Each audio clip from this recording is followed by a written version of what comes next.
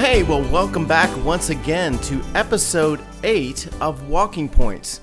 And we are again excited that you've decided to join us. And we have really enjoyed doing this, Dale. I don't know about you, but I've had a good time doing this. This has been great. This has far exceeded what I thought what it would be when we started. I mean, it really has turned into something that I've really enjoyed, and other folks have given us good feedback on so far. So actually, there are people listening, which is good, and we are thankful for that. We're up to 5 now. Right, so, including us. That's right. So, no, it's been really a good thing to discuss, and basically these podcasts are Dale and I conversing about a lot of the things that God has prompted and given in terms of wisdom to Dale over the years, and we really discuss that, and we're excited about all the great things that he's uncovering for us, and so we look forward to continuing this, and you can, of course, find more information and listen to previous podcasts at daletedder.com. You see that right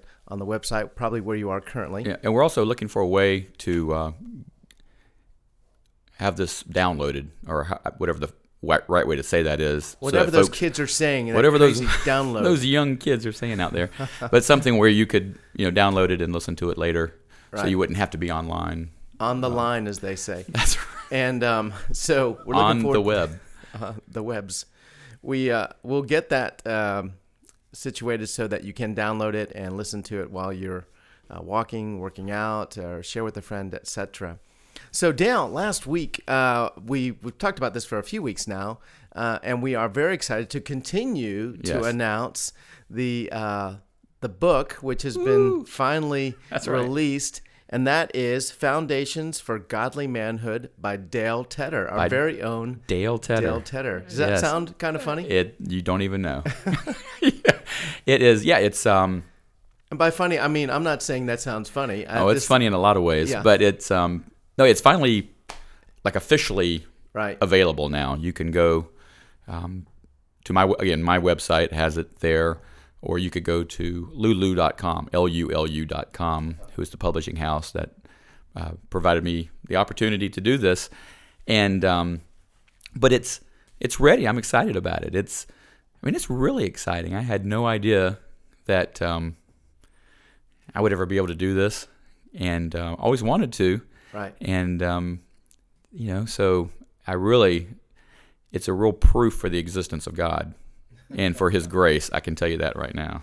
Well, we are very excited, and we're proud of you having accomplished that. It's no easy task to write a book and to consolidate things and have clear thoughts. And I'm really looking forward to a lot of the things that you have experienced over the years, being able to share that with folks in our community here in South Jacksonville and at Southside Methodist, but beyond. Sure, and, right. I think that's great. I'm excited.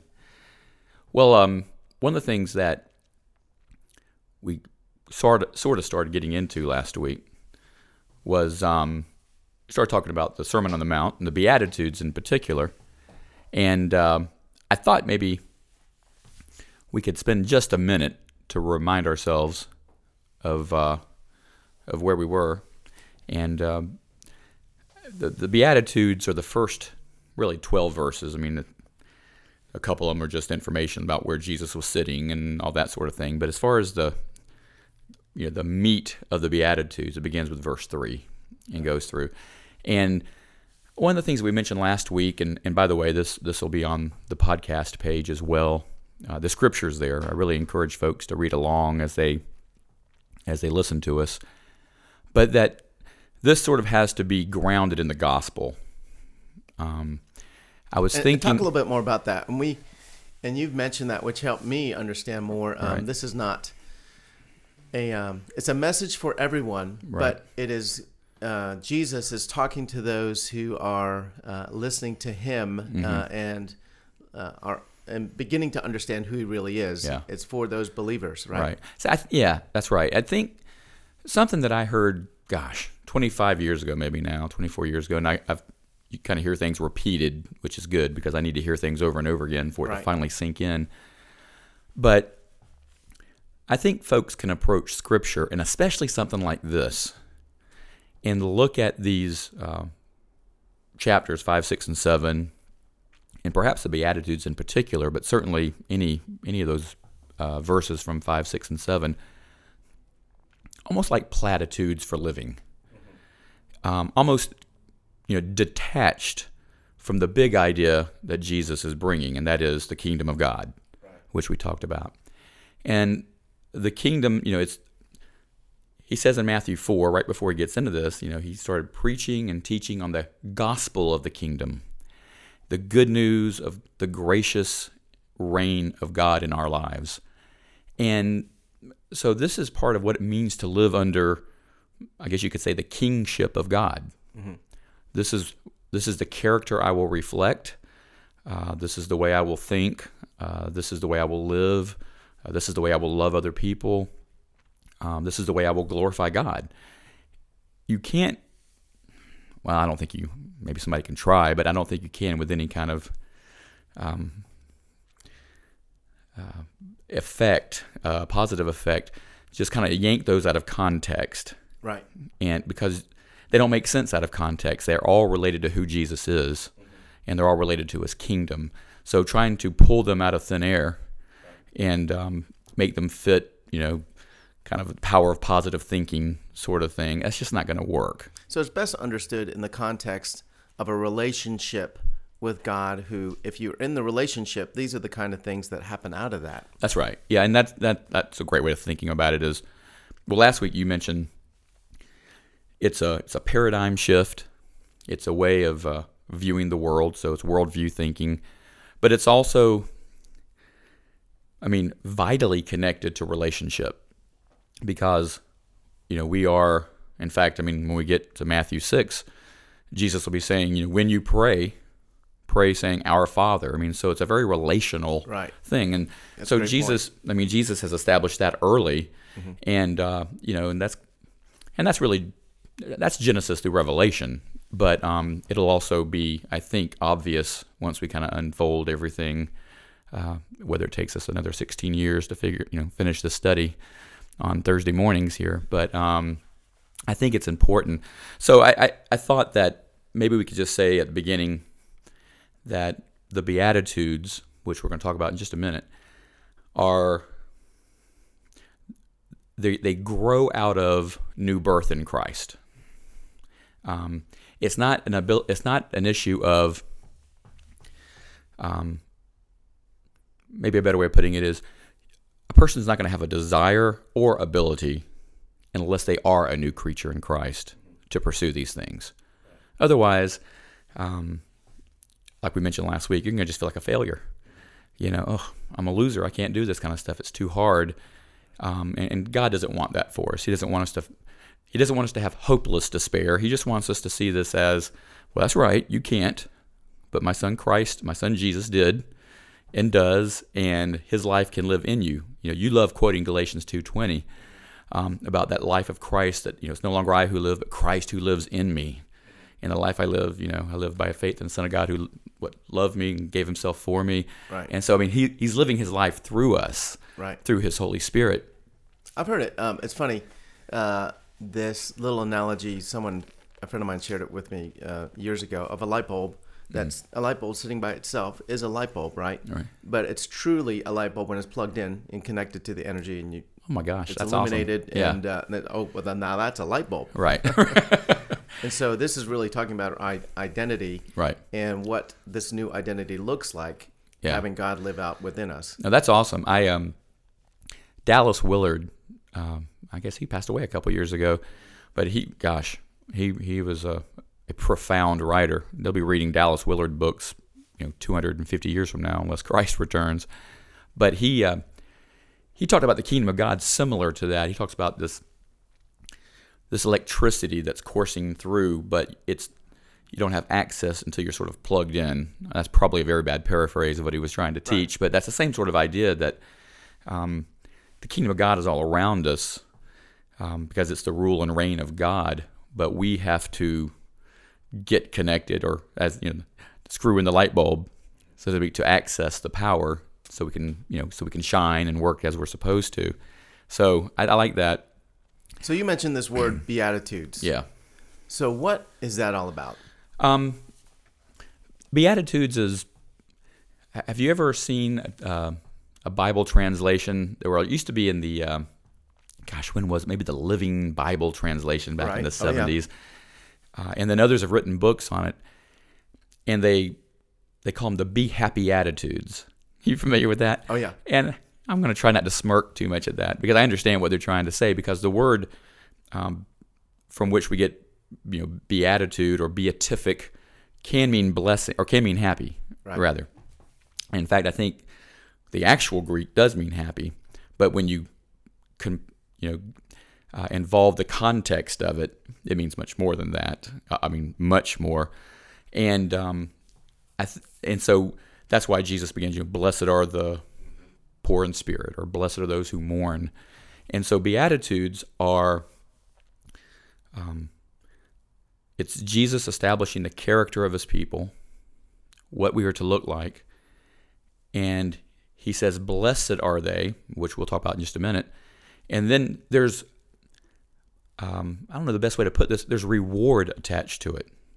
Or there's a good thing that will happen because of it. Theirs is the kingdom of heaven. Or blessed are those who hunger and thirst for righteousness, for they will be filled. So there's that idea of blessed. Now, it can't mean happy, because just try to imagine that scenario. Happy are those who mourn. That just doesn't even sound like it makes sense. And so I was reading John Stott, who I mentioned last week that I was just shamelessly plagiarizing throughout all this. And he was saying the idea that Jesus is communicating here about blessed, it's God's assessment of you. It's sort of it's an objective assessment of God. How does he put this? He said it's more of an objective quality of what God says about you than a subjective quality of how you feel about it. Wow, and that's good. That really was helpful for me, because when you read the word blessed or blessed before each one of these, our world, and maybe we could even just camp out here for a while, our world does not look at this and they wouldn't put blessed next to someone who is persecuted. Right. Christians wouldn't do that. Or blessed are those, who are meek, or all these things, because, we'll talk about it in just a minute. I don't know that we think about the word blessed the way Scripture uses the word blessed, or at least not all the time. Well, I think of the Twitterverse, and hashtag blessed is not necessarily what we're talking about here. Right. It's been overused. And what do you think they mean when they say it? This was one of the questions that we had in our study group, I guess last week. Mm-hmm. But I realize this is a generalization, but when you hear people often use the word blessed, what do you think is going through their minds? Well, I think pop culture equates that with everything is good, more of the I'm happy, and it's more momentary. Yeah. Or, it happens to be good right now. Right. It seems to be sort of the subtle message. Yeah, I think so too. I think that, and it's often tied in with prosperity. Right. Now, I don't necessarily mean health and wealth kind of stuff. That too. I've heard plenty of that. But just the idea that things are going well. Or it can be used as like religious wishful thinking. It's just like, well, I hope I'll be blessed. And blessed never means anything. It doesn't mean you're mourning for sin. Well, you wouldn't see hashtag blessed, hashtag persecuted. Right. Right. Yeah, those don't usually go together. Yeah. There may be a disconnect. That's a great bumper sticker, though. I think we ought to try to see if we can run with that. That'll be on sale at daletedder.com. So I think when we think about blessed, I probably should say this. It's not illegitimate for us to think when, things are going well, that the Lord's hand of blessing is in your life. Absolutely. I don't want to say that. I would not want anyone to hear me say that, because that's not what I'm saying. I do think, however, we tend to associate blessing only with that. And so I like Stott's idea of, no, it's God's objective assessment of here's who you are, because you're seeking to be obedient to me in your life. You're mourning for sin. You are hungering and thirsting for righteousness. You're seeking to be a peacemaker. Mm-hmm. Therefore, you are blessed. Therefore, I'm pleased with you. And I think that's a good way to look at it, as opposed to I got a windfall at work, I got a raise, I'm blessed. Well, yeah, and one way of thinking about that, but that shouldn't be the only way we think about it. Right. Does that make sense? Oh, yeah. And I think like many words which are so rich in meaning that really can help us, we have maybe just sort of bought into the pop shallowness of the word. It's not bad, right? But there's so much more. Well, I mean, and that's just true of the Bible in general, isn't it? I mean, think back to your seminary days, and you can get a word like the word love. Yeah. Well, we have an English version, love. Right. But how many different words in Greek show up for that? And none of them mean the exact same thing. And it's almost with each passing one, there's a richer interpretation and understanding or definition of what that particular understanding of love means. And I think blessing's probably the same thing. Yeah, that's a good thought. Yeah. So Jesus begins each one with, with this blessing. He gives a little description at the end of what the blessing is going to look like. Yours is the kingdom of heaven. You will be comforted, things like that. So I thought we could maybe dive in. And if folks are listening to this on the website, then you can look at the website page because I put the scripture on there. And we'll just, we've got a few minutes here. Maybe start trying to tackle one at a time. If you're driving currently, maybe not so much. That's right. Just trust us to read it correctly. But it begins with Matthew 5, and I'll just read the first verse, and we'll just kind of move on. Or the first 2 or 3 verses says, "Now when he, that is Jesus, saw the crowds, he went up to the mountainside and sat down. His disciples came to him, and he began to teach them, saying, 'Blessed are the poor in spirit, for theirs is the kingdom of heaven.'" And one of the things that, gosh, we had a good conversation on our Monday night men's group about this, was how each beatitude builds on the next, or each following one is built on the one that precedes it, which we'll talk about. But it starts off, "Blessed are the poor in spirit, for theirs is the kingdom of heaven." And I don't want to put you on the spot or anything, but as he says poor in spirit, what does that register with you? What kind of things do you think of when Jesus says that we're to be poor in spirit here? Well, initially, I guess it just runs dead into this, like, wait a second, poor in spirit doesn't sound too good. Does that mean I'm without? And culturally, I'm thinking without is bad. Right. And so you start to maybe have some negative connotation. But as you maybe just pause for a moment, I begin to think of humility and need and desire for what God has versus what I try to make myself. What we try to bring to the table. Right. No, I think that's right. I mean, it's literally a spiritual bankruptcy, an acknowledgement of a spiritual poverty. And I think we've even said this since we've been doing the podcast together, but there's that hymn, and it says, "Nothing in my hand I bring, but only to the cross of Christ I cling." It's that idea that I'm bringing nothing to this equation, nothing to this relationship that God needs, per se. I can't pull out my spiritual resume and say, "Hey, Lord, you're pretty lucky to have me on your team." I mean, there's some of these other people I'm not so sure about, but me, congratulations, you picked a winner. Right. And so we can't do that sort of thing. And that's the very first thing he says. Blessed are those who acknowledge their spiritual poverty. Bankruptcy. That's literally what the word means. Right. And then theirs is the kingdom of heaven. And I think the power behind that is that we talked about kingdom being God's rule, God's reign, His gracious rule and reign in our lives, and no one is going to submit to that. Why? Well, because I'm king. Right. I'm the only monarch I need. I'm my authority. It's Adam and Eve in the garden. Did God really say that? Well, no, I'm going to be like God. I'm going to do my own thing here. And if I can't recognize my spiritual poverty before God, I'm never going to recognize Him as king who has the right to exercise authority in my life.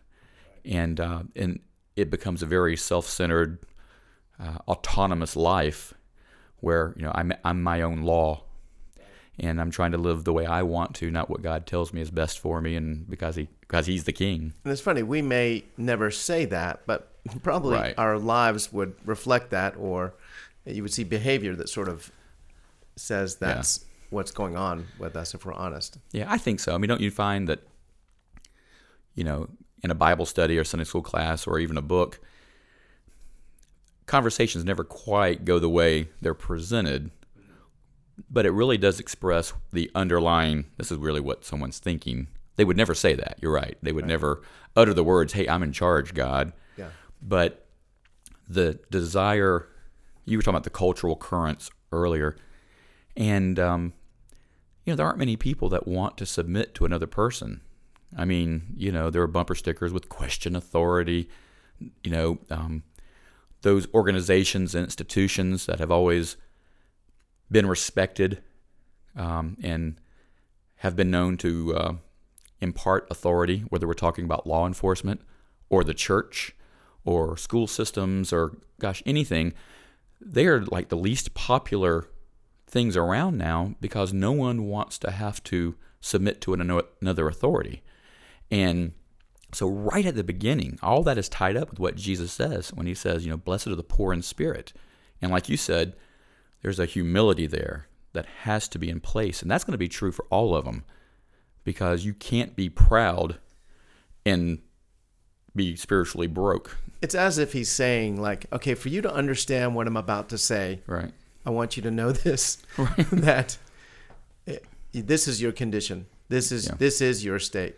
And as soon as we press into that, a lot of these other things start to make sense. Yeah, if you don't get this, you're not getting anything else that follows this. Yeah. I mean, that's really what it is, because the rest of it is going to be building on that. And that's a good point. So we can kind of tackle that next week, maybe. Yeah.